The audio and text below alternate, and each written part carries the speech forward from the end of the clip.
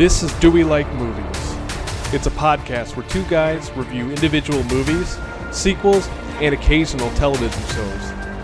In this show, we talk about our experiences with them, and we answer the question, do we like this movie?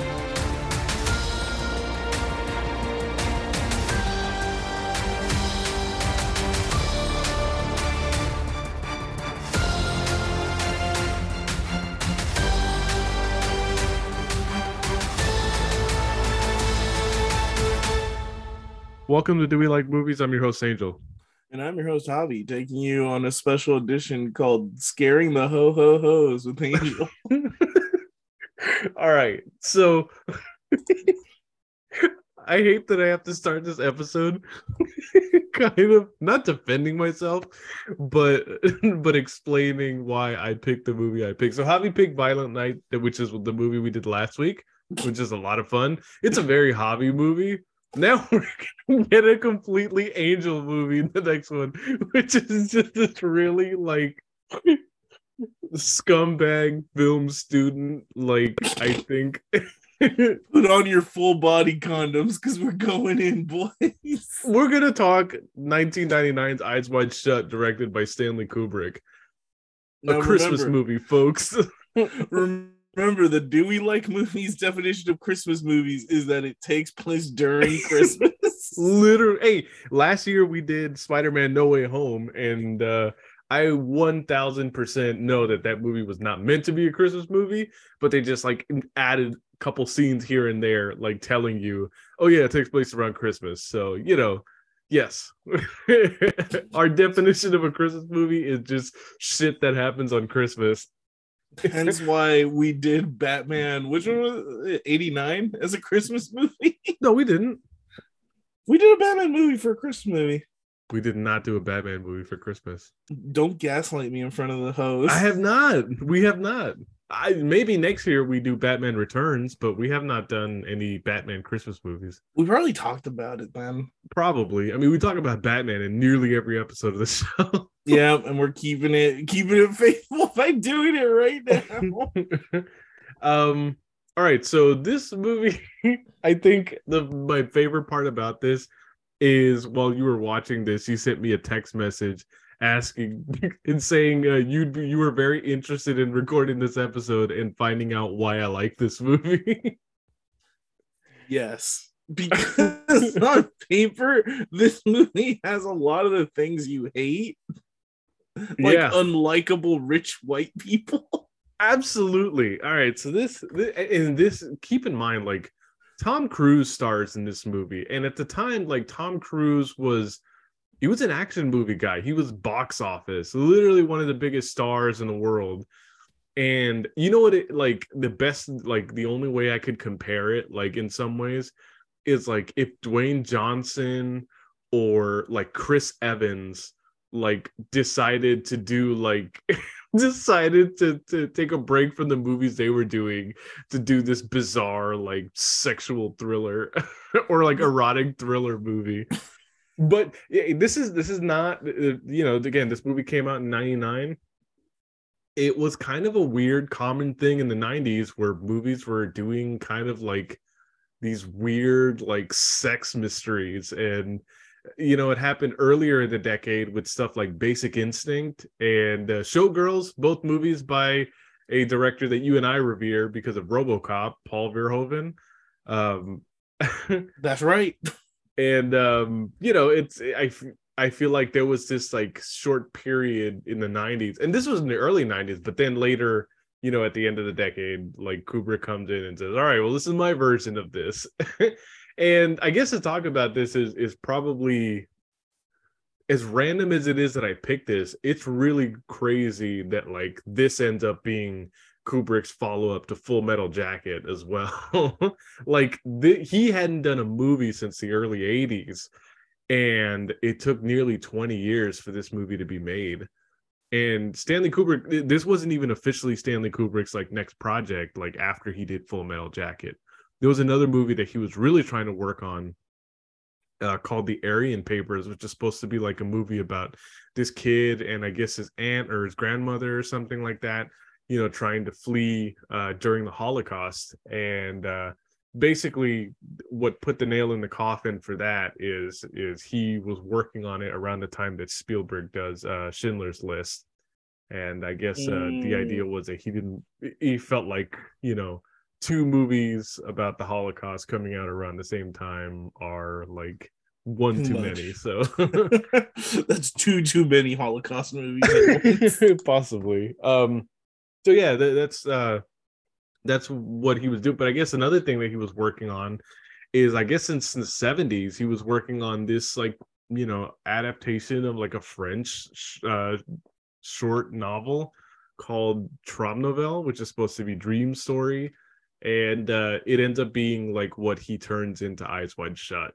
And I guess initially at some point in time, like he had like considered this as being like a starring vehicle for Steve Martin, like in the late 70s.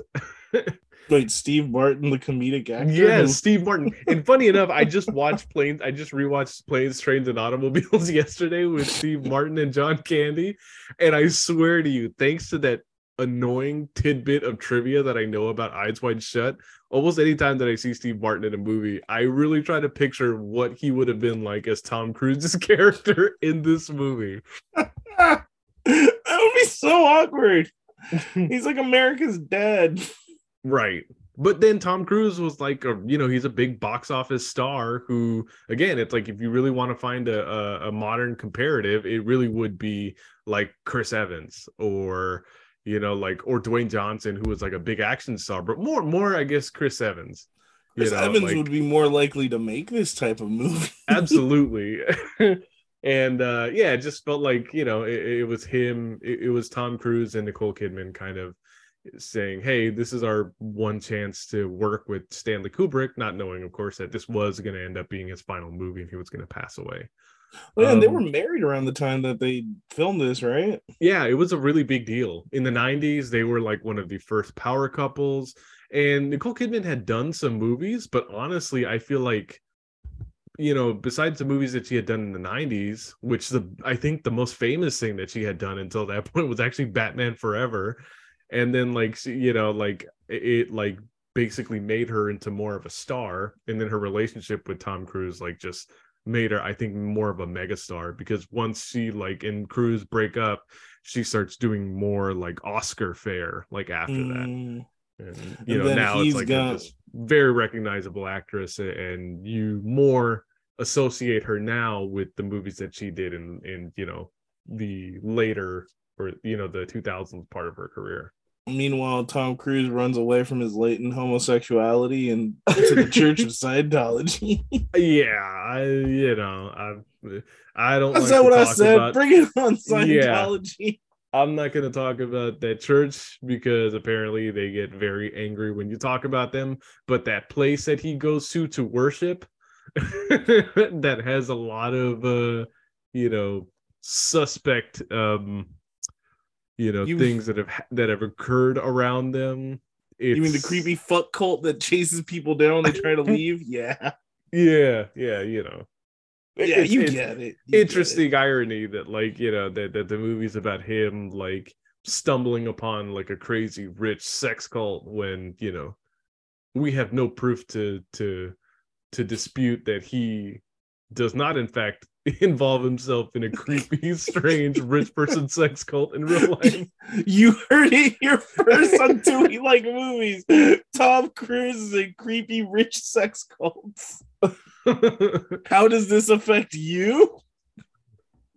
But yeah, it's it's Stanley Kubrick has been toying with this movie, and he's wanted to make it forever.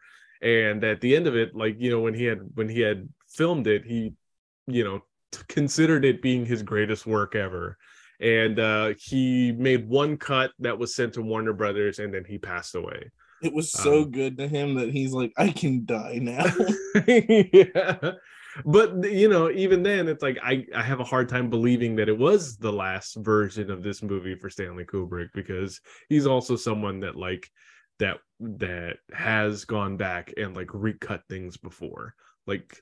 I think most notably, I think The Shining was a movie that he was actually messing with in post-production when it had come out in theaters already. So Jesus Christ. He's got a habit for being a very meticulous filmmaker, and I put Stanley Kubrick kind of in this category with, I guess, like Hitchcock. Like Hitchcock and Kubrick are two of my favorite directors, like whose works I watch, but who everything you hear about them like tells you that they were absolute like megalomaniacs, and they were ass people.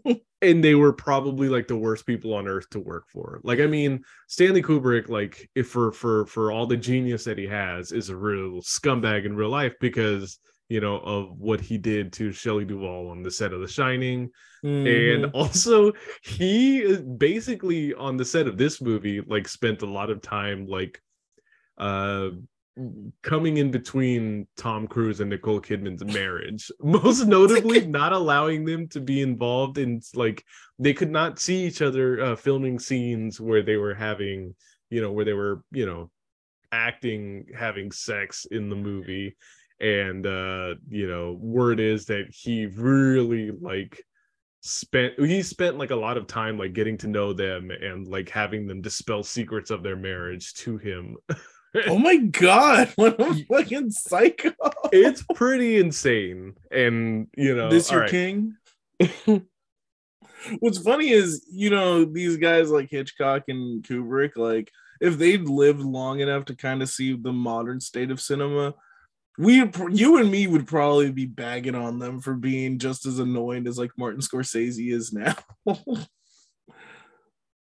I mean, honestly, like I feel like now like directors have learned to kind of like, you know, you don't have to hurt people to get the reaction you want on film. Like Kubrick feels like a director like Friedkin when we talked about The Exorcist, someone who's willing to terrorize the actors that he works with to get the performance that he wants. I will fire these guns off in this scene right now. I am gonna shoot guns now. We will not stop playing crazy music until you start crying. But I guess we can get into this movie then. Yeah, before we start we start divulging how much more crazy Stanley Kubrick was in real life. What's your experience with this movie? Is this your first time watching it, or have you seen it before? Yes, this is my first time really watching it. It's one of those things that I knew this movie was about a creepy rich sex cult, and I was like, so I would use that into my humor all the time. But this is actually my first time sitting down and watching it. And I have a weird love-hate relationship with Stanley Kubrick and Stanley Kubrick movies, in that sometimes they can be very masturbatory. And like, I don't know, I'm still debating with my opinion on this movie, so I can't wait till we get to the end when we finally get to rate it. But yeah, like I've just been watching it literally, like I probably ended the movie at 3 just to actually date this podcast.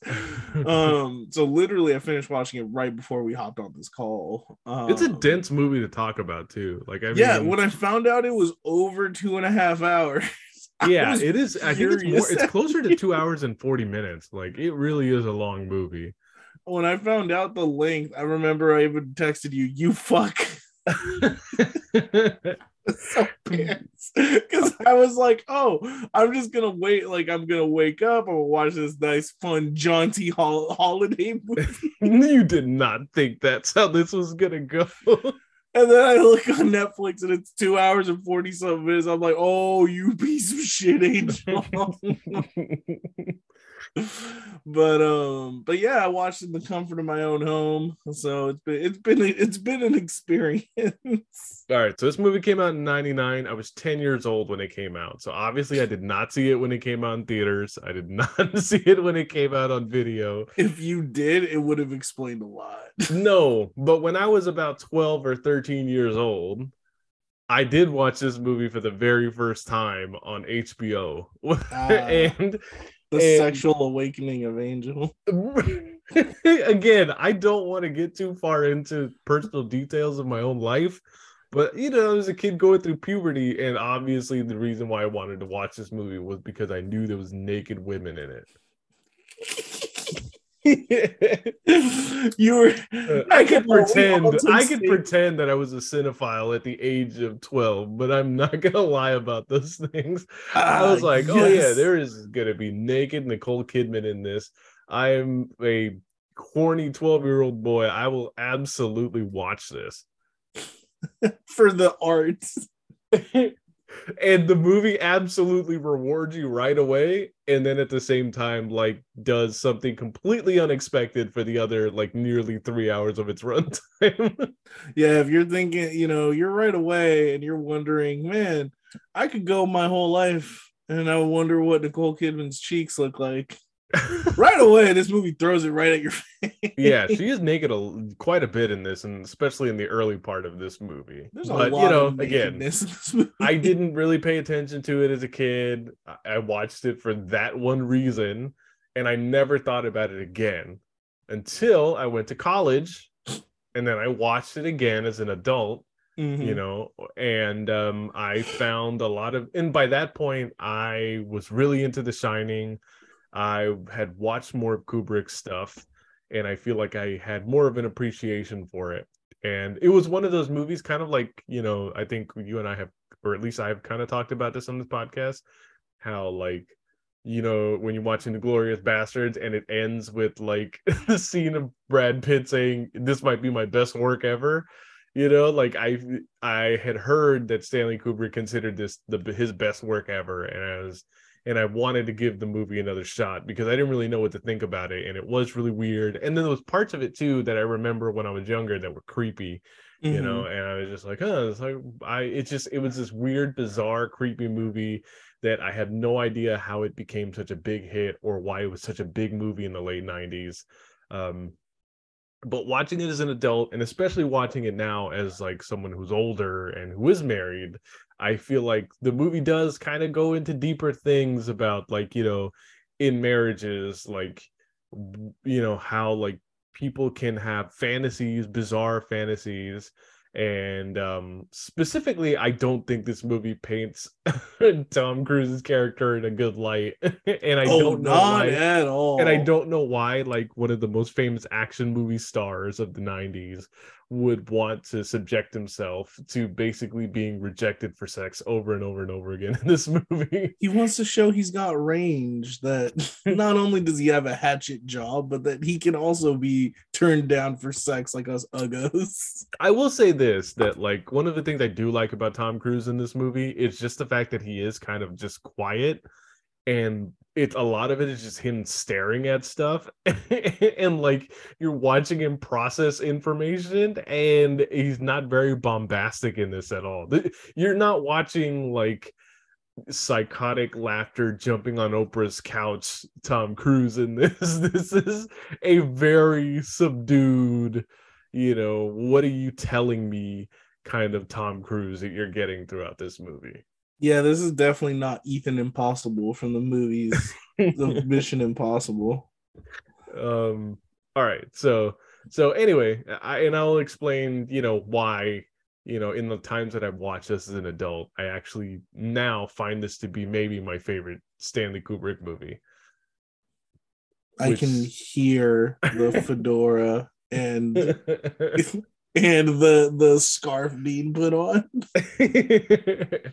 This and is films. honestly, I no, but this isn't going to be like a thing where Last Jedi where I'm going to fight my case. People will listen to this episode and will not agree with me, but I will say why I think what I think as we watch this. So, all Yeah, right. I think that's a beautiful intro. Let's get into it. All right, so the movie starts, besides with Nicole Kidman's naked butt, it starts with Dr. Bill Harford, played by Tom Cruise, and his wife Alice getting dressed and getting ready to go to a Christmas party. Mm-hmm. And the Christmas party is, being put on by one of Dr. Bill's patients, who is like one of the richest men in New York. In this movie, who is played by by the director Sidney Pollack. Um, and funny enough, I guess I should mention it now. I was gonna wait till later in the episode, but Sidney Pollack's character of Ziegler He was originally going to be played by an actor that you like a lot. Hmm. Harvey Keitel was the What? original actor for this. Harvey Keitel and Jennifer Jason Leigh were originally Ziegler and his wife. I could see Harvey Keitel playing Ziegler. And I A lot guess more fast talking, but there is a lot of like conflicting stories about why Harvey Keitel is not in this movie. Among them are the most, well reported scheduling conflicts, which is what you hear all the time. Rumored to be reasons why. One of them, apparently Harvey Keitel had filmed like half the movie already. what? And for those who don't know, a lot of like Kubrick's movies, specifically this movie, despite the fact that it takes place in New York, Stanley Kubrick did not leave England to film this. So instead of them actually shooting on location in New York, they ended up building New York streets on the Pinewood Studios lot, which is the lot where they built Batman, like the Gotham from Batman 89. Mm-hmm. And I think also Aliens. They it's like just really giant, like famous studio where they built like these huge elaborate sets, and they did that with by building New York. So with Wow. Kubrick's movies, there was like a tidbit on IMDb where Vincent D'Onofrio, who had worked on Full Metal Jacket, had told Cruise and Kidman to rent a house or an apartment because they were going to be in London for a long time, and they were actually filming this movie for about 400 days, so Jesus a year plus. Christ. And in that time they could not do any other projects, and they could not take on any other work. So it's literally like I feel like in some ways Tom Cruise and Nicole Kidman and Stanley Kubrick are all like the family at the Overlook Hotel in The Shining by the end of this. He just holds this Hollywood power couple hostage, relocates them to England, and then proceeds to torture them for a year. But the reason I mentioned that is that apparently that was one of the reasons that has been reported as to why Harvey Keitel left, is that he could not be there and could not dedicate the amount of time that Kubrick wanted to shooting. And now the most ridiculous, out of pocket, but absolutely just rumored, and not it's just rumored. Okay, so I would take this with like a massive boulder of salt. Understand that I will not do that. But one of the reasons why it's been said that Harvey Keitel was asked to leave this movie is because he wanted to go full method by playing Ziegler, and that apparently at some point in the film production ejaculated in Nicole Kidman's hair. Oh my god. I'm sorry, what? No.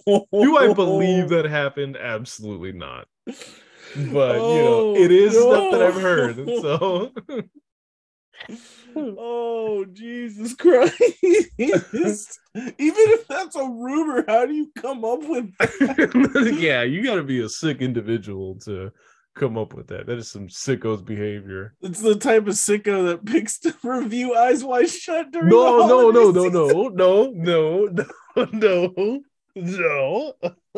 It's like the Andre the Giant video. No.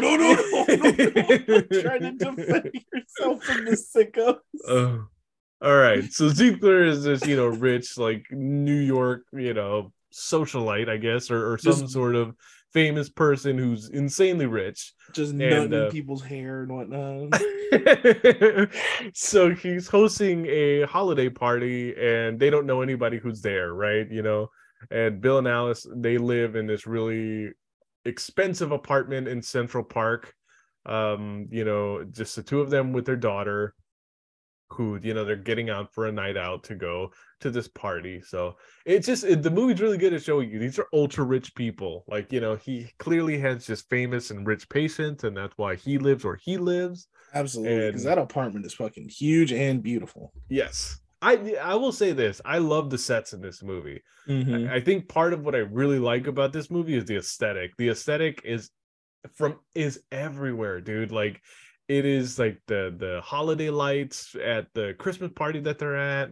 You know how everything is just lit up with Christmas trees and those colored lights everywhere. To even moments where Bill goes like to these like basement bars, and Mm-hmm. you know it's like, or like cafes, like everywhere that he goes has this really particular like Christmas aesthetic that is absolutely not the way it is in real life, but it feels dreamy, right? Like, you know, it's Mm-hmm. just this movie starts, I guess, in some sort of grounded reality and becomes increasingly more dreamlike as it goes on. And it's all So to just the use of lighting, like you were mentioning. right. And so they're at this party, and at some point they get separated. You know, Bill ends up being accosted by these two supermodels who apparently he knew one of them at one point. Oh And man, what a terrible problem to have. and Alice ends up getting, like, you know, flagged by a Hungarian art dealer who's Anytime you put Hungarian and some sort of dealer in like as an occupation, I immediately think evil. Like, and basically it's just, you know, they are both drunk and horny at this party because, you know, jeez, Bill is like absolutely, you know, excited by the mere proposition of these two models like suggesting that, you know, that they should walk together and go where the rainbow ends, which is 1,000% them saying they want to have a threesome with them. the rainbow ends in our vagina. Meanwhile, Alice is like, you know, the Hungarian art dealer could not possibly be more horny for Alice if He he could not tried. possibly be more sexually aggressive either. And he's like, it's literally like, you know, he's like quoting, you know, like weird like figures and literature and all that stuff. And it's just like, it's what a it's like what like a tenured college professor would think of as like flirting. I know it gets really uncomfortable after a while, especially when she keeps saying, "Hey, I got to go see my husband," and he's like, "Do you though? Do you really?" Yeah. And you The, know, the other thing too is like, I mean, I can't imagine what Alice thinks when at some point he kind of ends up disappearing, not mm-hmm, because he ends up going to sleep with the models, but because he gets called upstairs by Ziegler. And before that, he even stops to meet up with one of the members of the band who was mm-hmm, playing at this party. His name is Nick. He is a pianist, and he, I guess, went to medical school with Bill, so they mm-hmm. happen to know each other somehow. They have Yeah, like they I catch think up very quickly. I think he mentioned that Nick like dropped out when they first got there, so Mm-hmm. that's like the only person that Bill knew. I Yep. thought he was gonna be a dick and be like, "Haha, you dropped out." I thought there was gonna be like this weird Oh, elitism I of, think he's very much a dick about it. Like, you think so? I thought he was less of a the dick than once a he. doctor, always a doctor. Like, it was weird, and it's just like this. Yeah, it is him. So you're in a band, are you? And it's just like it's this weird thing where clearly they get along together, but it's like, but I get the feeling that like Bill likes hanging around him because it makes him feel like a bigger man. Like I get the impression that Bill hangs around all these like really wealthy, rich, influential people and wants to be them. And Mm-hmm, I think what you find out throughout the entire film is that he actually cannot be them because mm-hmm, they are still playing in a tax bracket that is much higher than he is. But it's like any chance that anytime that he gets the opportunity to kind of, you know, flex around people who aren't at even his level, it's mm-hmm. he will take it, is what I feel. So Yeah, they're playing in a whole different ball game, both economically and morally. yeah. So anyway, after he meets this guy and after he meets the models, he gets called upstairs to Ziegler's party, where Ziegler is literally in a bathroom, like half naked, with a completely naked, overdosing prostitute. I was like, oh, someone started the dead whore counter It is because really weird because, you know, you meet him and his wife, like they are the first people that Bill and Alice meet when they come into this party. And mm-hmm, like what feels like not even a couple hours later, you know, this guy has been upstairs like doing it with a hooker and like nearly both of them. Nearly she died. Like she's nearly dead as well. It makes me think of the joke from Archer where he's like, no, when they're dying, you call them whores. But yeah, I was like, Jesus Christ, my guy. Like, we literally bet you 5 minutes ago and you're already plowing other women. Yeah, it's really gross. He's really gross, and At least he knew her name. That made me feel kind of better. I guess. And Like, again, it's like Bill is helping him out, trying to make sure that this girl's okay. yeah, you find out she took a speedball, and if you don't know what that is, it's coke and heroin, which are two things that should never be used together. Yeah, you wouldn't want to use one of these, let alone two of these at the same time. One being an oper, one being her downer. So she's like probably having a heart attack. Yeah, no, like clearly she's like barely like conscious. It's like groans and like subtle movement of like a single appendage, like a finger or something. Like it's very dangerous. And he tells her that she's lucky to be alive and all that kind of stuff, and that she should hang around. And Ziegler is absolutely annoyed that the dying woman needs to hang around for a few minutes before she can be unceremoniously thrown in a cab and sent home to complete dying. Such a piece of shit, dude. Like he's talking about how this woman, this sex worker he paid so that he can just like stick his shit in. Yeah. It's just like, oh, this is inconveniencing me and no one's thought about it. By the way, I love the treatment of an overdose with the use of zero counteracting drugs. Yeah, it literally just felt like he said, you know what it feels like?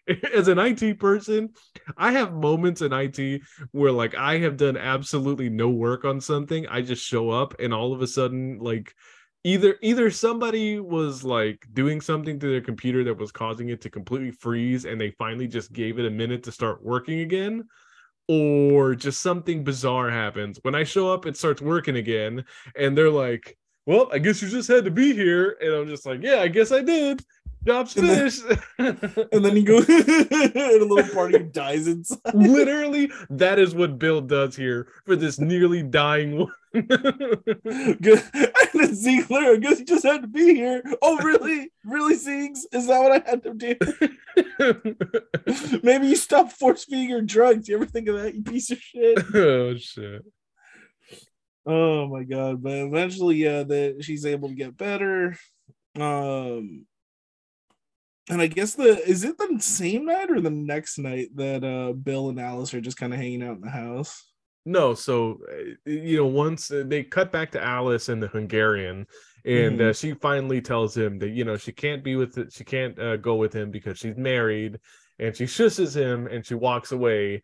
And then you get like the Chris Isaak song that starts playing while both of them are like making out naked in front of the mirror. Yeah, there's a lot of random cuts to them making out naked. Yes. And I'm just like, why? Yeah, welcome back. Welcome back to more naked kissing. Naked Kissing, the movie. And it's just like this really quick scene. And then all of a sudden, then you end up cutting to the next day, which this is where we get to the part of it where it's just more interesting to me. Again, it's like it's them as a married couple going throughout their day. Alice is with their daughter, like getting ready, helping her out with homework and wrapping presents and all that kind of stuff. And then they show Bill and his, at the hospital doing his thing, watching patients. And then it's like a montage. And then once the montage is over, then Bill comes back home. And, that's where they kind of sit and talk. And then they decide that they're going to, once their daughter is asleep, they smoke weed and they're going to basically lay in bed, getting high. 420 blazing. Oh, yeah. All right, I'm not married, but is this a normal thing married couples do? Like, I'm sure there are married couples that do it. And smoking marijuana is a lot more socially acceptable now than it was in 99. Are you saying you and your wife aren't groovy? You guys aren't just laying around smoking the reefer? We are not doing this. I guarantee you that. But what I'm saying is, I'm sure it's normal for a lot of people given how socially acceptable marijuana is now, which I have no problem with it. The marijuana should be it should be legal, and people who are jailed for selling marijuana should also be free. So don't take the fact that I don't partake as me being against it, because I'm absolutely not. No, you heard it here first. Angels pro war on drugs. But all right, so they get high and they decide that that's where Alice decides to ask him, hey, did those two supermodels take you upstairs for you to fuck them? Like, straight up says that, right? Yeah, she zero candor. I respect her for that. Yeah, and he just what are you crazy? What are you talking about? No, I had to help Ziegler, which he's right. He's absolutely right, and he's telling the truth. And then that's where she kind of what this makes me think of, and I'm not going to reveal things about my actual marriage, but what this makes me think of is that literally there are moments as a married couple where you'll have time where maybe you don't communicate how you're feeling at one moment, and then later it comes up in another discussion, and this is very accurate. And I think the reason why you get a couple who's actually married to star in this movie together is because you get scenes like this. You get scenes where they're both arguing, and it feels real. This is the best part of the movie, in my opinion. This is like in Hereditary, the argument at the dinner table. Like, it's just an awkward misunderstanding that kind of has blown up into this giant fight, and now truths about each other has been revealed. And this is the part of the movie where I actually start really liking it, and I find it really interesting. And the older that I've gotten and the more that I watch it, it really just does become the best scene in the movie, like you said, because that's where Alice says, hey, it's like they go back and forth and they talk, and he basically tells her, when she goes, look, she goes, the Hungarian wanted sex with me upstairs. And that's where he's like, oh, he's necking her, talking about, oh, he wanted to fuck my wife and blah blah blah. And then and he goes, I guess I can understand that. And she gets really mad, and that's where she goes, are you are really sure of yourself that that I wouldn't do anything? And then he goes, well, I'm sure of you. And that's where they argue with each other. And she decides to tell him the story of when they went on vacation to Cape Cod, and she saw some naval officer that was there, and is honest with him and said, hey, I was so horny for this guy that I would have 1,000% left you and my daughter that night just for sweet sex with this Navy guy. And straight up tells him, hey, you and I screwed on this vacation, and not once did this guy ever leave my mind. And this is where it shatters the male ego. I was about to say. And this is what it's literally like this. Those memes where they talk about how men should be allowed to cheat, but let a woman even think about cheating or dream about cheating, and it's the worst thing that you could possibly imagine. That is what is happening. She has completely shattered his masculinity in one moment by saying, I would have left you for this guy. And that's the crazy part to me. The whole argument starting was wild to me. Yeah, the whole argument starting was stupid and because probably shouldn't have, but because it started, it's interesting. It's one of those things where it's I understood kind of what Bill was trying to say, where he was trying to say that women are more inclined to be faithful than men. And I'm like, is that kind of an Andrew Tate take? Maybe. Yes. Maybe. Absolutely. But what he was really trying to communicate was that he had trust and faith in Alice as a person. Did he communicate that the right way? Fuck no, he didn't. Absolutely not. And then not only that, she crushes this little man Barry so hard by just being like, this guy just really did it for me, and I thought about him all weekend. And he goes, I'm gonna fuck everyone now. I do think the one part where Alice is off, though, and probably wrong, is the scene where she talks about, hey, I bet when you got patients in your office and you're feeling their tits that you're getting turned on or they're getting turned on by you and like all this stuff. But then even then, it's like the conversation moves on to, like, hey, he's like, absolutely not. It's not on my mind. And you even saw in the montage of him working that he was there with the topless woman. He says that there's always a nurse present, and it's very impersonal and, it's his job. And she gets really upset about that. It's just what it is like it's two people that clearly aren't communicating, aren't having enough sex with each other, I guess. And they're to the point where they're kind of like imagining dumb shit in their head. And I think that's like, again, it's just funny to see it because it feels very authentic. It feels like stuff that happens. Oh, absolutely. This is one of those arguments where literally both people have You're fucked already up. mad, so it's like you'll continue to say like you're just trying to hurt each other at that point. Yeah.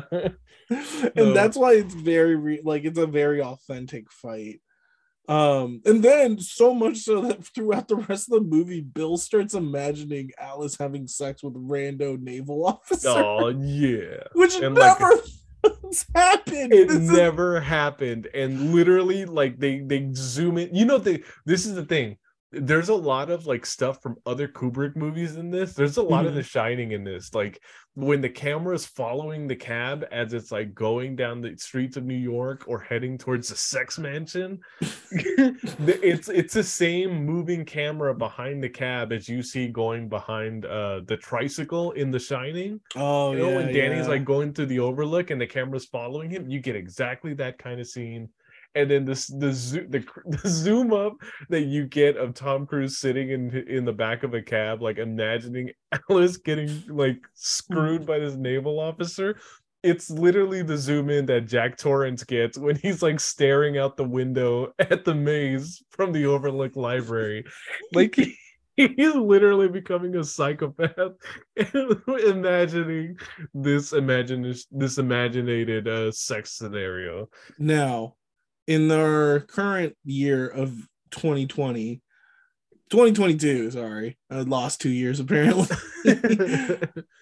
Angel, you're a well-adjusted man who probably, and you're also comfortable talking about mental health. I would say that you're the type of person that if you were in a situation like this, you would have the grown-up idea of, hey honey, how about we go see a therapist and we talk out some of these issues with like a mediator, we can learn to communicate. I don't think you or any of the people, but possibly, and I do think that like, yes, it's what people should do. I do think honestly, I do think in a marriage, like, sorry, I don't mean to jump over you, but honestly, what I would probably think in a marriage is that I should look within myself to see what my problem is with the situation, especially if it's something that's imagined and not actually real. I would start there even before we go to the marriage counseling part of it. But continue, sorry. Because my point is, you don't immediately react the way Bill's going to, where he's just like, I'm going to try to have sex with all of New York now. Exactly. So what ends up stopping this argument is the phone call of his dead patient, right? Yes. So he's got to go visit another dead patient at another rich New York apartment. And there he ends up he ends up also meeting up with the patient's adult daughter. And funny enough, if you notice, this patient's adult daughter and then later her fiance that comes in, they look very much like doppelganger versions of Bill and Alice, don't they? I noticed that. Like, obviously the fiance's taller because like Tom Cruise is 5'6". Tom Cruise is a slight man, and even in real life, like Nicole Kidman was taller than he was. So, but yeah, like they're both like he's dark haired, she's a blonde. Like, yeah, they're very they're kind of like a weird bizarro world like counterparts. But if you think about this in the terms of Dream, which is like again Trom Novel, like the book that this was adapted from, I feel like the fight between Bill and Alice is the before we're going to bed, and now we're going to bed mad at each other. And now much of the rest of this movie feels like the dream that Bill is having the night after this fight. Mm-hmm. And again, and part of what makes it feel really dreamy is like middle of the night, here he is like meeting this dead patient. And then of course he sees his daughter who like Bill barely knows. And he admits that he barely knows, and he barely had a conversation with her. And while he's like sitting there telling her what she should do now that her father's passed away, she like decides to kiss him and talks about how she loves him despite the fact that she doesn't know him at all. And I almost feel like this is basically a manifestation of what Bill has been thinking, you know, of what basically Alice was saying to Bill. Like, you know, it's like this person that I didn't know, that I'd never met before, but I would absolutely give up whatever it takes to, you know, for one night of filthy carnal desires. We really got to examine the way you describe sex. Filthy carnal desire.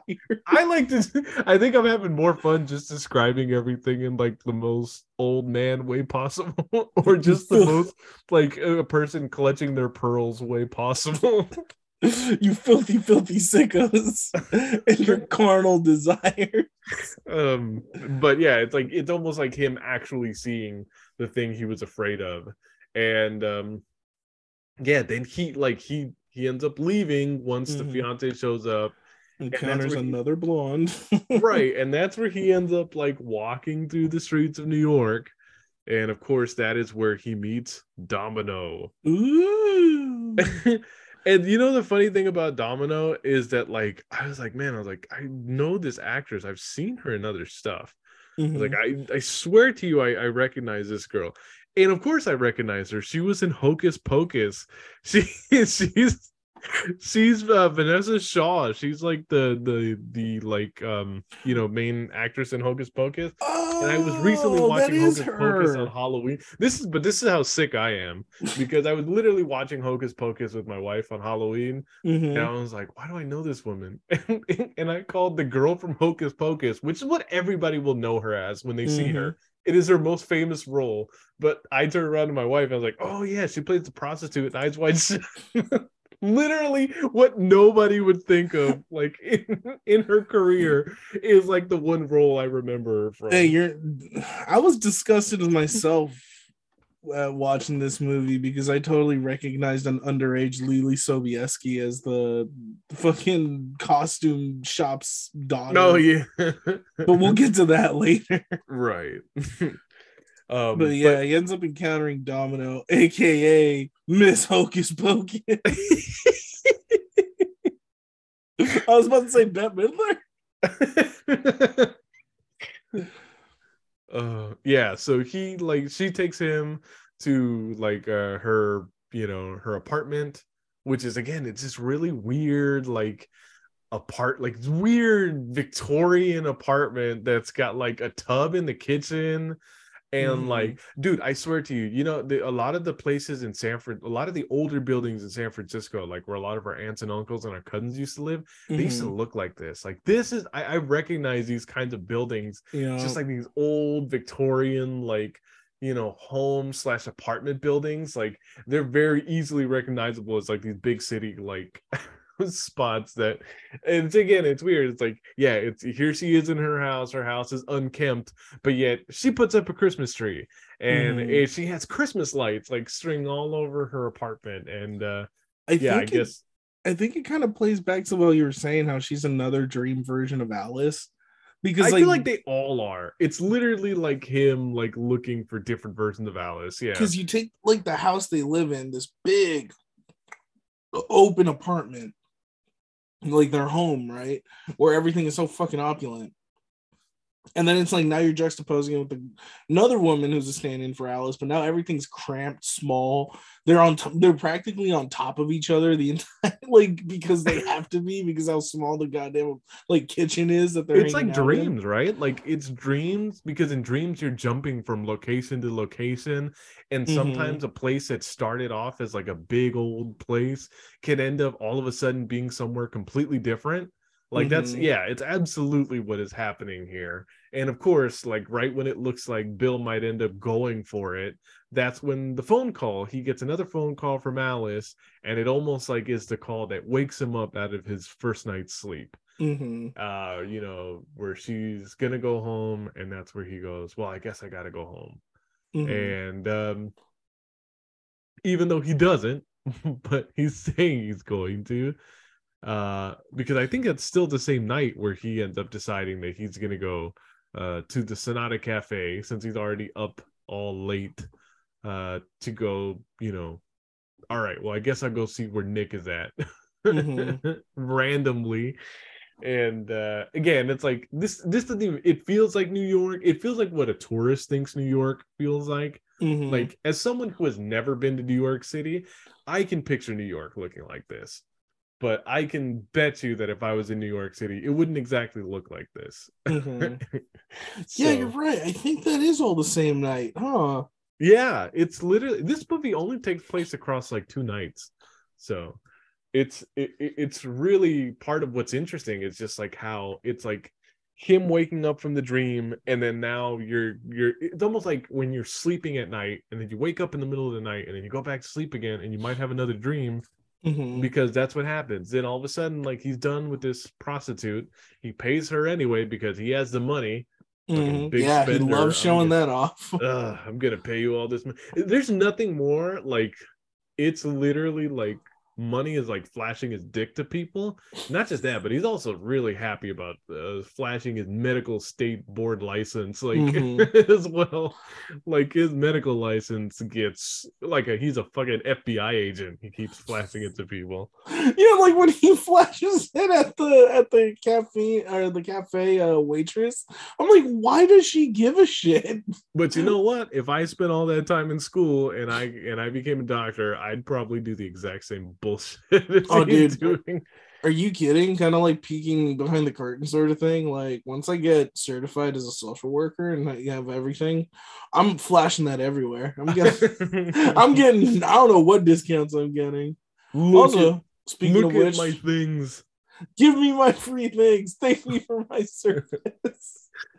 So he ends up going to this bar. The Sonata Cafe is this bar that's open late at night, which I can't help it. I really like it. It's really neat. It's a really neat place. Like I feel like for some reason I wish I could live in like some of the buildings here because I like the atmosphere and the ambiance of it. Like, and funny enough, like I'm pretty sure that one night when my wife and we went to go watch a movie at the Castro Theater in San Francisco. And then right after that, we ended up going to a diner that was near the theater that was like, you had to walk downstairs and the bathroom was like in this weird spot around the building. Like, I swear to you, I felt like I was in this movie when I was there. And I've had nights where I do go to places in the city that like remind me of the places in this movie. But yeah, he ends up at this downstairs bar, sits down, waits. He's getting there right as Nick is finishing his set, and he runs right into him and he talks to him. And what I think is happening here, like I think that again, it's like another thing where Bill got rejected, or at least like he basically got busted, and to like make himself feel better for the sex he's not having, he's all right, well, let me go like look at this guy who's less than me. And what he finds out, like thinking that probably he's a struggling musician, he probably doesn't have a lot going on in his life. What he actually finds out is that Nick is actually like a family man who's got 2 sons and a wife back in Seattle, and he's he has like a good family, and it's like that's where Bill's kind of like, oh well, this guy's not as miserable as I thought. And it almost feels like he's disappointed finding out when he does about Nick. He's like, this idiot, this stupid happy family.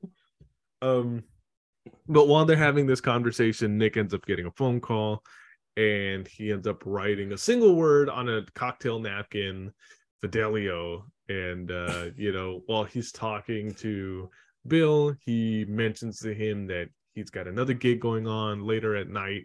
And this is supposed to be like 2 a.m. in the morning. So this place is like, they're not getting started until about 3:30 a.m. or something like that. Well, this is normal New York, hence why it's called the city that never sleeps. Like, you gotta remember, New York, bars don't close till like 5 a.m. Yeah, absolutely. It's a place where places are just open perpetually. I get that.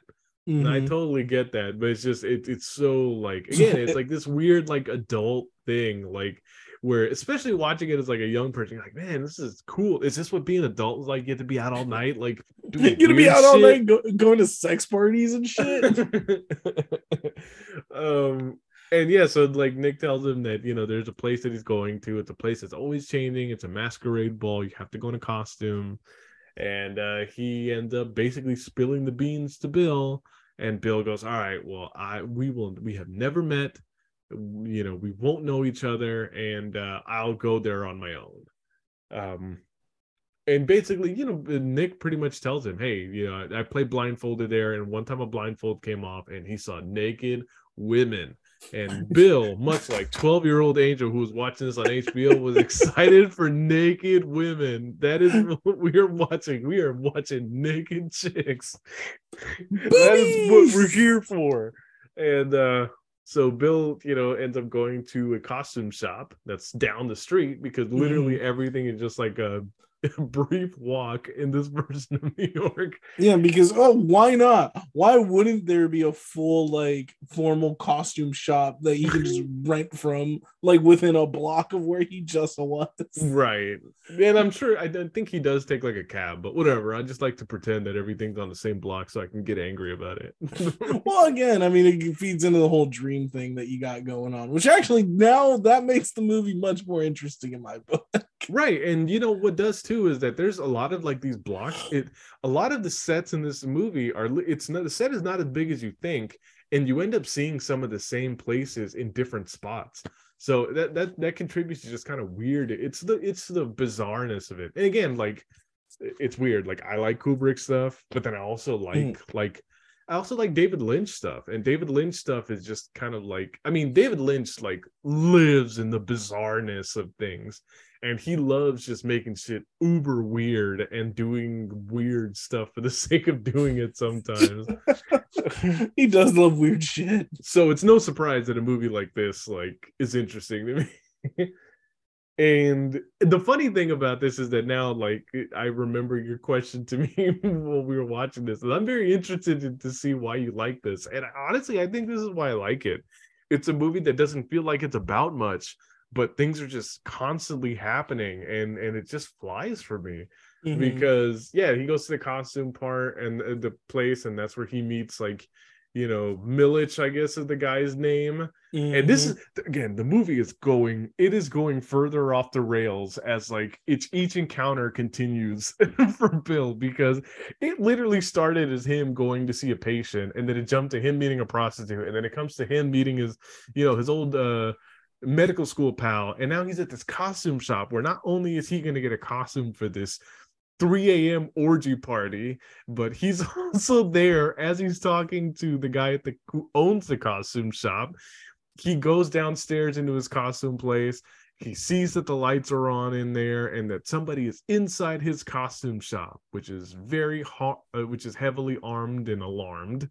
And that's where you find out. Yeah, there's like food, the TV's on. He's like, what the hell? Who's in here? And you see two older Asian gentlemen who are wearing like powdered makeup and are in Speedos. Oh my god. And then Lilith gets furious and starts throwing stuff at who we then see as young Lily Sobieski in just brown panties come running around. Yeah, this is the even as a kid, like, this is the weird one. It's like, I don't want to see this. This little girl looks like she's 12. Get her off the screen. And then the way she holds on to Tom Cruise and like to protect herself from her dad. I'm just like, I'm uncomfortable the It is entire uncomfortable. time. Yeah, it is very uncomfortable. And there he goes. Oh, look, he's sitting there calling his daughter a little whore, and he's yelling at the guy, saying that he's going to call the police, as he should, by the way. He should Mhm. call the police. Which But he locks him up, saying he's gonna call the cops, and then while he's continuing to sell a costume to Tom Cruise.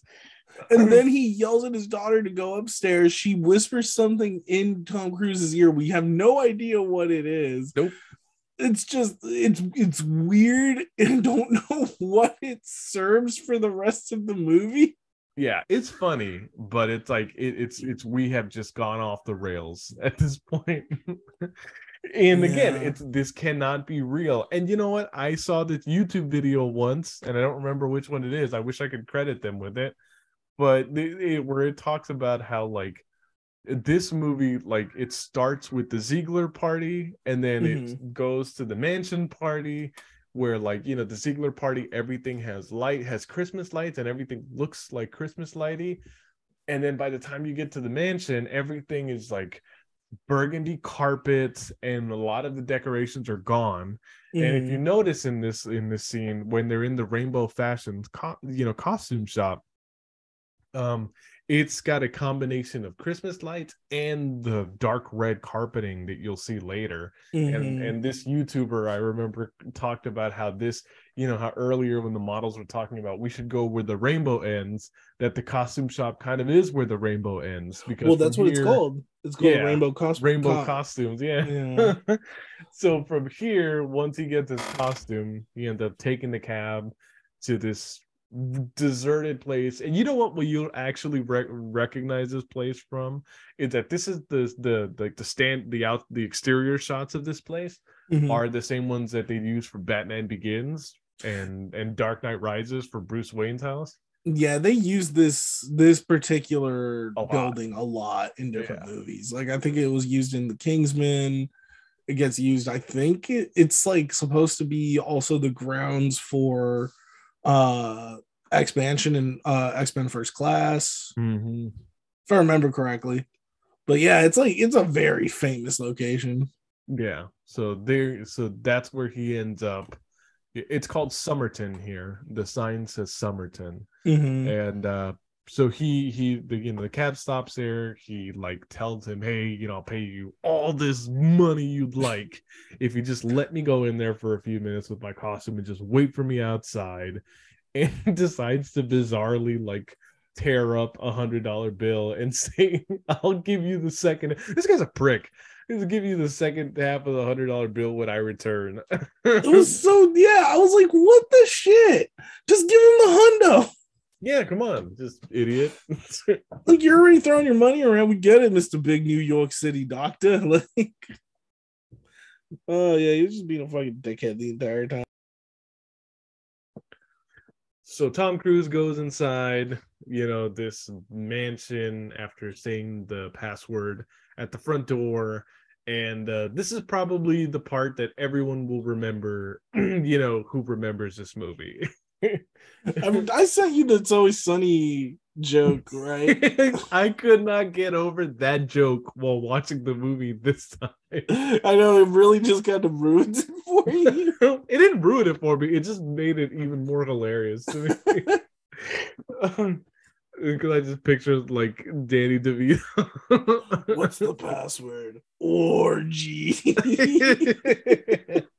And then like all of them are like wearing these like dollar store like half masks instead of like these really elaborate like like medieval doctor masks. Like I know some of these masks are super creepy. They're very like reminiscent of old like plague doctors masks, or just like old masks from like with accentuated features that just look really eerie and make you feel off. And it's like, and there it is. It's like it's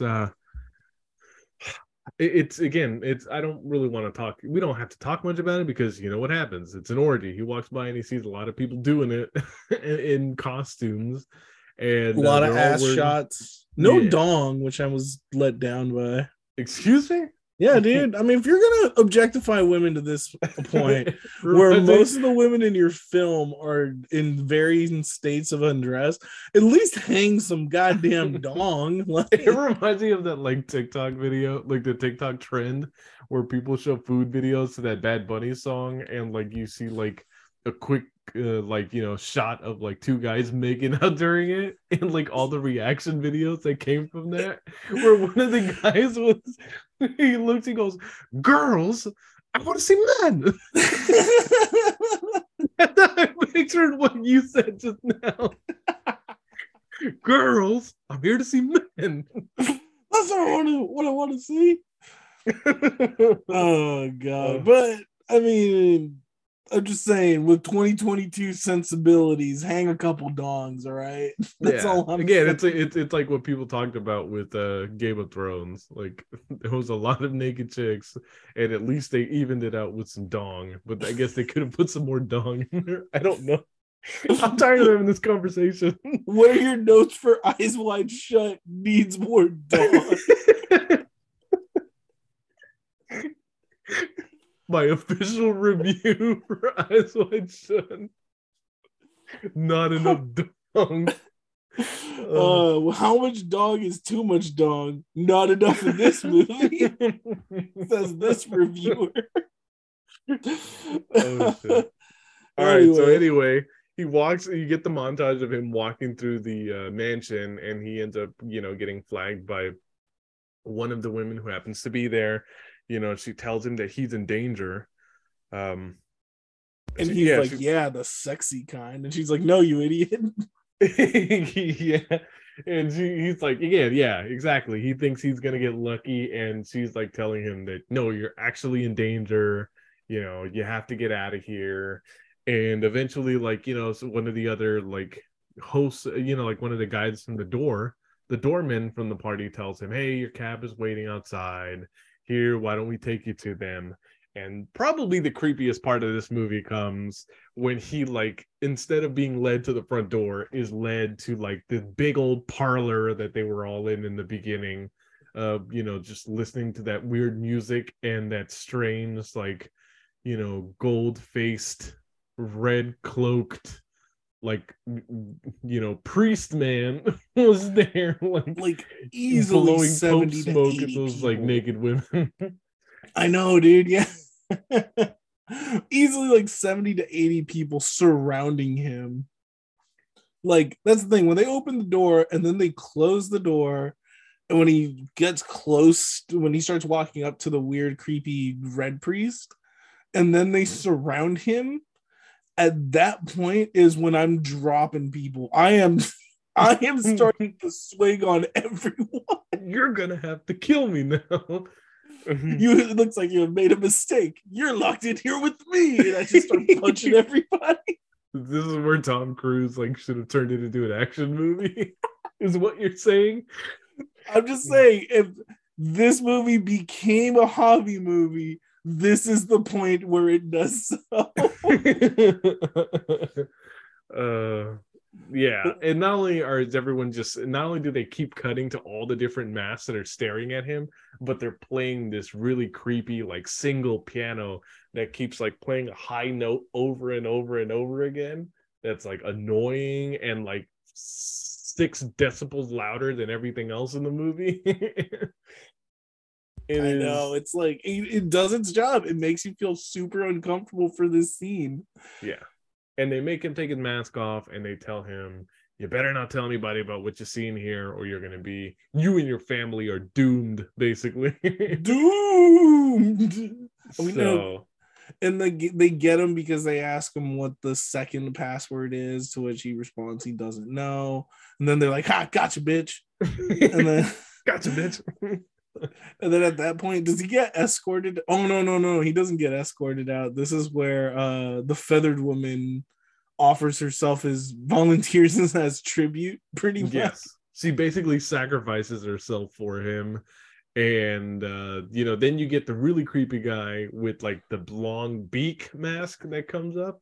Mm-hmm. And dude, I know that you and I have both seen the movie, the Poughkeepsie Tapes, which is such a disturbing, weird, never officially released 2007 found footage movie. Mm-hmm. And the creepiest scenes, I think, in that movie are when the killer decides to put on what I only described as like the eyes wide shut mask. Yeah. Except like he puts it on with a full black, like, form-fitting bodysuit and does this bizarre crawl all over the floor as he's getting closer to the camera. And yeah, for anybody who hasn't seen that movie, it might give you a sleepless night. Yeah, now there's gonna be people asking for the Poughkeepsie tapes. Oh god, yeah. Maybe in October. Maybe we'll review it in October then. Yeah, that one might actually require like a content warning and like telling people, hey. Yeah. Anyway. So from there it cuts to Bill coming back home. He ends up going to sleep. He ends up coming to his room, and as he's about to lay down in his bed, Alice wakes up. And it's like literally early morning. Like this guy's been out all night. And she ends up telling Bill that she had a dream about like how both of them were naked in like this giant group of people, and they end up getting separated, kind of like Ziegler's Party, except the difference is this time that it's like her being with all these men. And I don't know how many I was with, and basically like, and they were all more manly than you. They were all bigger and stronger. But it's like it almost feels like she experienced something close to what he was feeling in the middle of this ordeal, like at the end. And it's almost like him like realizing he has to wake up for the night from his sleep, because then we cut back to him being back, at his job in the hospital, except this time, instead of him actually working, he's just sitting at his desk imagining more of his wife getting screwed by the naval officer. I know, now she's getting railed by the naval officer plus everyone in masks. And my favorite part is she starts laughing. She's laughing when she's telling him about the dream, and then she's like, yeah, you're pretty much, I was cucking you. Which, hey, in consensual couples, if y'all do that thing, no harm, no foul, no shame. No kink shaming coming from this podcast. Yeah, no kink shaming. We're a couple freaks over here. But it's let like your freak flags fly. In this scene, she's just like, the reason why I laughed is like, it just felt, she was like, everything that you were insecure about, yeah, you should super be insecure about. And then it affects, like you said, it affects him into the next day because he just can't even work. There's just like women bouncing boobs in his face, and he goes, put those away.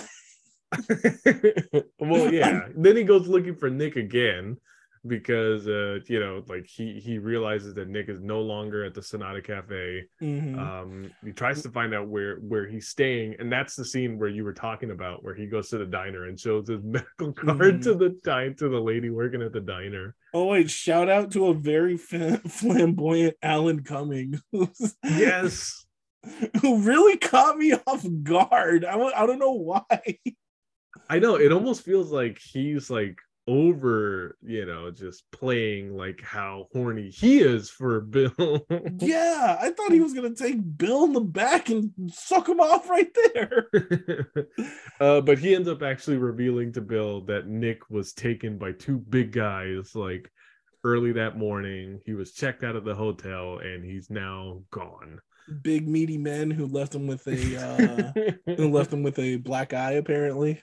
Yes. So Bill is horrified.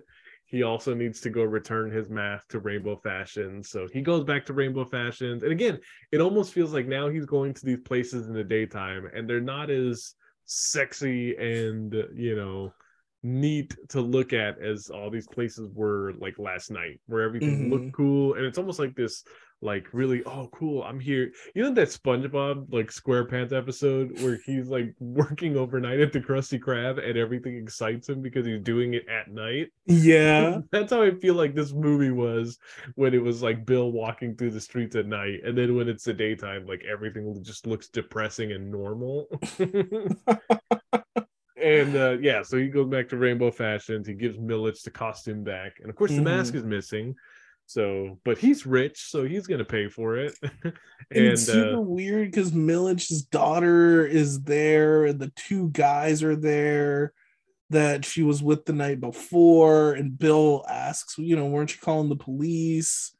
And then I forget something. Millich says something to the effect about oh, like money he being said more important, right? he said that they came to an arrangement, which is That's what it creepy. was. And then if you wanted to get even more creepy, which it does, that's when he says that if the good doctor ever needs anything, even if it's not a costume, to let him know, basically meaning that he is going to prostitute his daughter to Bill. Mm-hmm. Creepy, disgusting, slimy. Everything about Millis and his daughter and these two men are like the grossest parts of this movie. And then the kind of like the other part is like as kind of revealing the truth, not that the night of sexiness is over. Like it's interesting, right?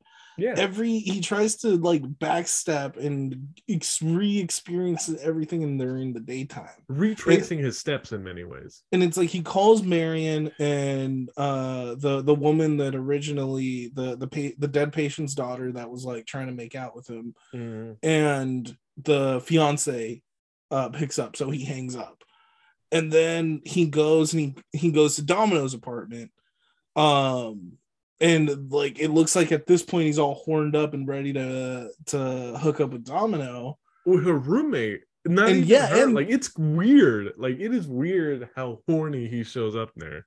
and he shows up and he's going like he's practically undressing her. No, not and practically. He did undress her. She was and wearing like a top that was tied in the front, and he unties it and basically starts sticking his hand in there. He is creepy as hell.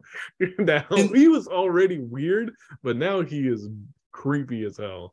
and she stops him, sits him down, and tells him, "Hey, if you were with Domino, you should know that she got like blood test results back and she's HIV positive." Yes.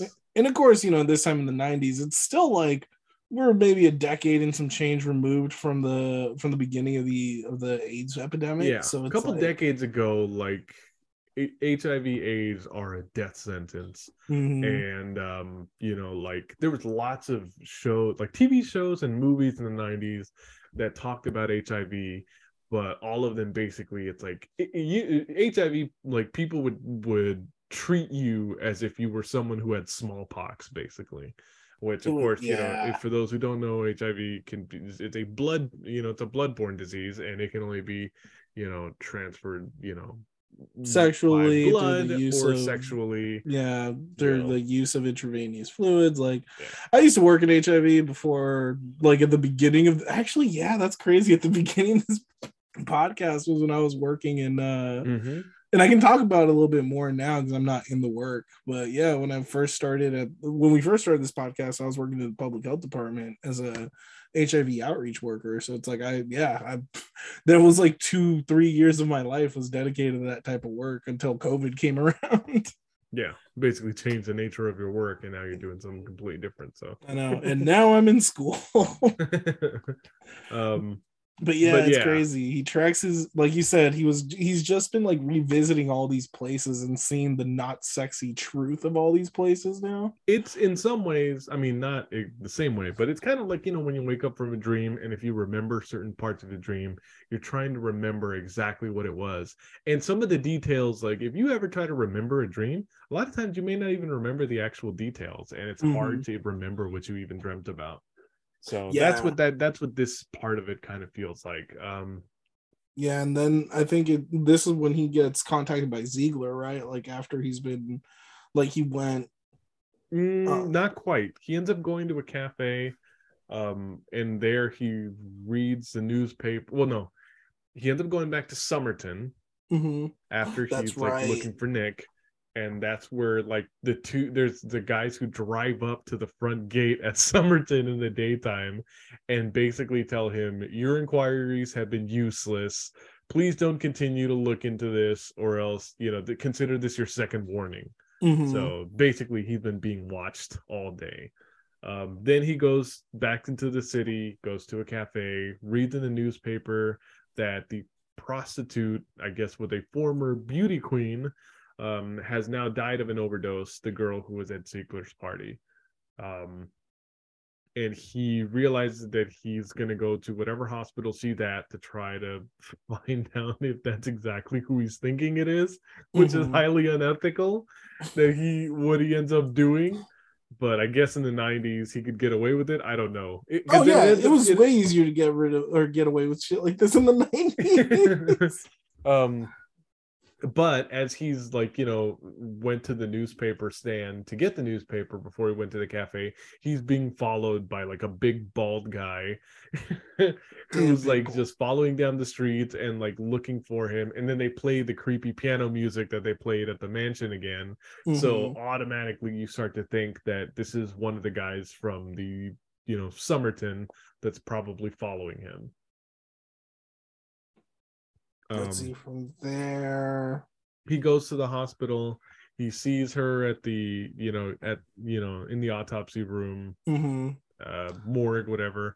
And that's where Ziegler calls him back. And we get the final scene of Bill and Ziegler talking to each other. Yeah, and pretty much Ziegler is just saying, look, the society's just trying to scare you, but understand that they can make good on those threats.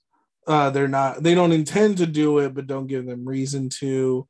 Implying that a lot of the people that if he knew who was a part of this secret sex cult, that it would scare him.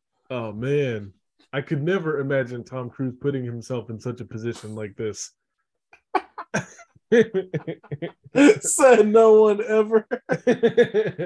Yeah, and Ziegler's actually he's kind of addicted to him here. He's like, oh, you want some whiskey? Here, have some whiskey. And he goes, no, you shouldn't have been there. I was there. And here's this scenario that you keep jerking yourself off to. It's not what you think it is. Like, just really angry at him to the point where I'm like, yeah, these guys might never be friends again after this. Yeah, he pretty much treats Bill the way Bill treats everyone that doesn't make as much money as he does. Yes. He just kind of suns him super hard. Oh yeah, take that, rich boy. City boys. That's some true city boy behavior right there. And yeah, so Ziegler insists that Nick is back home safe, back in Seattle. And that Mandy, after he ended up leaving, that Mandy just did what she does, is she's paid to be a sex worker. She had sex with people. And that Bill said it himself, that it was only a matter of time before she eventually died of another overdose. Yeah. And he also tells him that he's the one who had Bill followed. So the guy who was following him to the newspaper stand was a private investigator who was hired by Ziegler. And the creepy part is you don't know whether Ziegler's telling the truth. No, you never find out. That's never explained. You never find out what happened at Somerton. Again, it's one of those things that may have happened or may have not even happened. Because after this whole thing happens, and when Bill goes back home, that's when he comes back to his room and he finds Alice asleep on one side of the bed, and on the other side of the bed he sees the mask that disappeared after the party, the costume mask. And that's where he like kind of breaks down and starts crying and finally tells Alice, I'll tell you everything. Wakes her up with this, squealing. The next scene is his little bitch ass squealing. And then the next scene is of him and Alice like sitting, in the living room. Alice is now crying. And, you pretty much know that he told her everything, probably. I was about to screw a prostitute. I ended up at a crazy mansion sex orgy. I promise I didn't have sex with anyone, though. Mostly like cat no game. I was JK. I wasn't for serious. No, I was honey, I was asking where the hoes at, so I knew to avoid those places. I wanted to know where the hose was at so I could avoid said hose. So, and then you get this, the scene of them where Alice, basically just tells him, hey, we should just be, we have to go take our daughter Christmas gift shopping today. So they're in the toy store, and while she's going around playing, this part is another part that makes me think of Being Married, which is not the exact conversation that they're having, but like the fact that you try to have a serious conversation around like your kid running back and forth somewhere, and you're trying to keep it quiet so that they don't hear, like, you know, you're just talking about something that, you know, your kid cannot hear. But you know, while that's happening at the toy store, that's where Alice tells him, hey, you know, what we need to tell each other is that even though these things have happened and these almost moments have happened, we need to be grateful that none of that has happened to us. Like, none of us have actually done it. And to bring home the dream thing, she basically says that now we can both wake up, you know. So And it's then, like it's literally just been this, like, you know, this long epic dream that they've had that is now over. And at the end of it all, she suggests that there is one more thing that they should do. And Bill asks what? She simply responds, fuck. Roll credits. Right into the credits. Stanley Kubrick marketed this movie and had trailers for it saying you were going to watch Tom Cruise and Nicole Kidman screw this movie, and basically gave you one scene where it may have started happening but never did, and said, haha, it actually isn't happening. Surprise, you dumb bitches. And in fact, what this movie was actually about is about marriage problems and dreams. And that's Eyes Wide Shut. So I have to now ask you, Javi, do you like Eyes Wide Shut? You know what? I walked into this podcast episode being like, this movie fucking sucks and Angel's a fucking dickhead for making me watch it. But after talking about it and after dissecting it, I have actually turned towards this movie. I actually do like it. I think if you watch it under the study of like a family, right? And a relationship which is going through something that all relationships go through. I think everyone in a relationship has thought about what it would be like to be unfaithful in their relationship at some point. Like, it's just, we're human. We always wonder about greener pastures in other places and if they really are greener. And it really kind of drives that home. But what I do like about this movie is it plays into the whole fact, whether it was its intention to or not, like the toxic masculinity that Bill's now experiencing, where his fragile ego has been crushed, and now he's now creating a lot of his own problems as a result of that. Absolutely. And I thought it was great performances. Like I told you, I thought the argument in the bedroom was probably the best scene in the entire film. It has good scenes of being creepy and being very eerie. Like, I see why people enjoy this film. Should this have been on our Christmas lineup? Who cares? We're sickos. Fuck Merry off. Christmas, everybody. But I gotta say, I like this movie. It caught me off guard how I ended up being so against it at the beginning, and now I'm like, no, I like it. Yeah. My thoughts on it, obviously, I came into this movie telling you that I liked it and trying to explain the reasons why I like it. And I love that you came out of it thinking what you did, because honestly, again, this movie, when it first came out in 99, it was largely considered a flop. It was considered disappointing.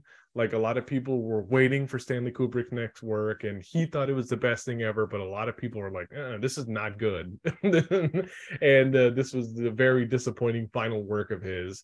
But it is one of those movies that, like, now I feel like people are going back to it and people are starting to get more interested in it. And again, a lot of Stanley Kubrick stuff, I think, because of the kind of director he was and the subject matter of it, I'm not a huge fan of his movies like I was like in my early 20s. In my early 20s, I thought he was the best ever, and I loved a lot of stuff.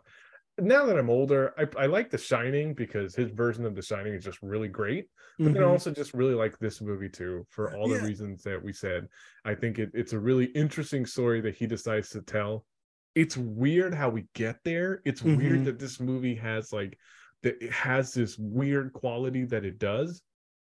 But again, there's so much about it that's interesting enough, and it's like there's parts of it that are like, left to your imagination. And I think it's interesting enough, some of the things, that it not only is it a good movie to watch, But I think the conversation that you and I have had around this is part of the reason why I like it so much. It is a movie that gets you to talk with other people, because when you watch it, you're really stuck wondering what it is that you've watched. And as you kind of talk to somebody else about it, or listen to a podcast on it, or watch a YouTube video on it, you realize that there's a lot in there that you may have not noticed the first time. So yeah, especially by now, by 2022 sensibilities, like if you're able to get through, like if you're able to put aside the Kubrickisms, and also kind of like the art house misogyny that kind of comes up, like if you can just like put that in a box, put that aside for a bit, like your hangups on that shit, and you're really able to just kind of watch it for the story that's going on, which is literally about a marriage on the rocks, like. Yeah, it's a really good study on that. So, yeah, I agree. All right. So we'd like to thank you guys for joining us for this episode of the show. We really appreciate you guys continuing to follow us on the podcast. We're glad that we're back doing quote unquote Christmas movies. And to wrap up December and to wrap up our 2022, we're actually going to be putting a poll up on our Instagram page with several different movies, and we're going to allow you guys to actually pick what it is that we're going to watch for Christmas and our final episode of the year. So yeah, so just so the streets don't hate us, these are actually going to be Christmas movies. Well, so start looking at your the Netflix. movies that we've been reviewing. I think that there is a chance that it could be a movie that takes place on Christmas, but it doesn't necessarily have to be a bad thing. I think this is the most out there one that we've done. But yeah, it'll be less tangential than this one was. Anyway, thanks, y'all. We appreciate your support and your constant listenership. And yeah, please leave us a review on Apple Podcasts if you can. Rate the podcast on Apple Podcasts. Leave us a rating on Spotify if you can. And we'll talk to you guys next time. All right, later, y'all.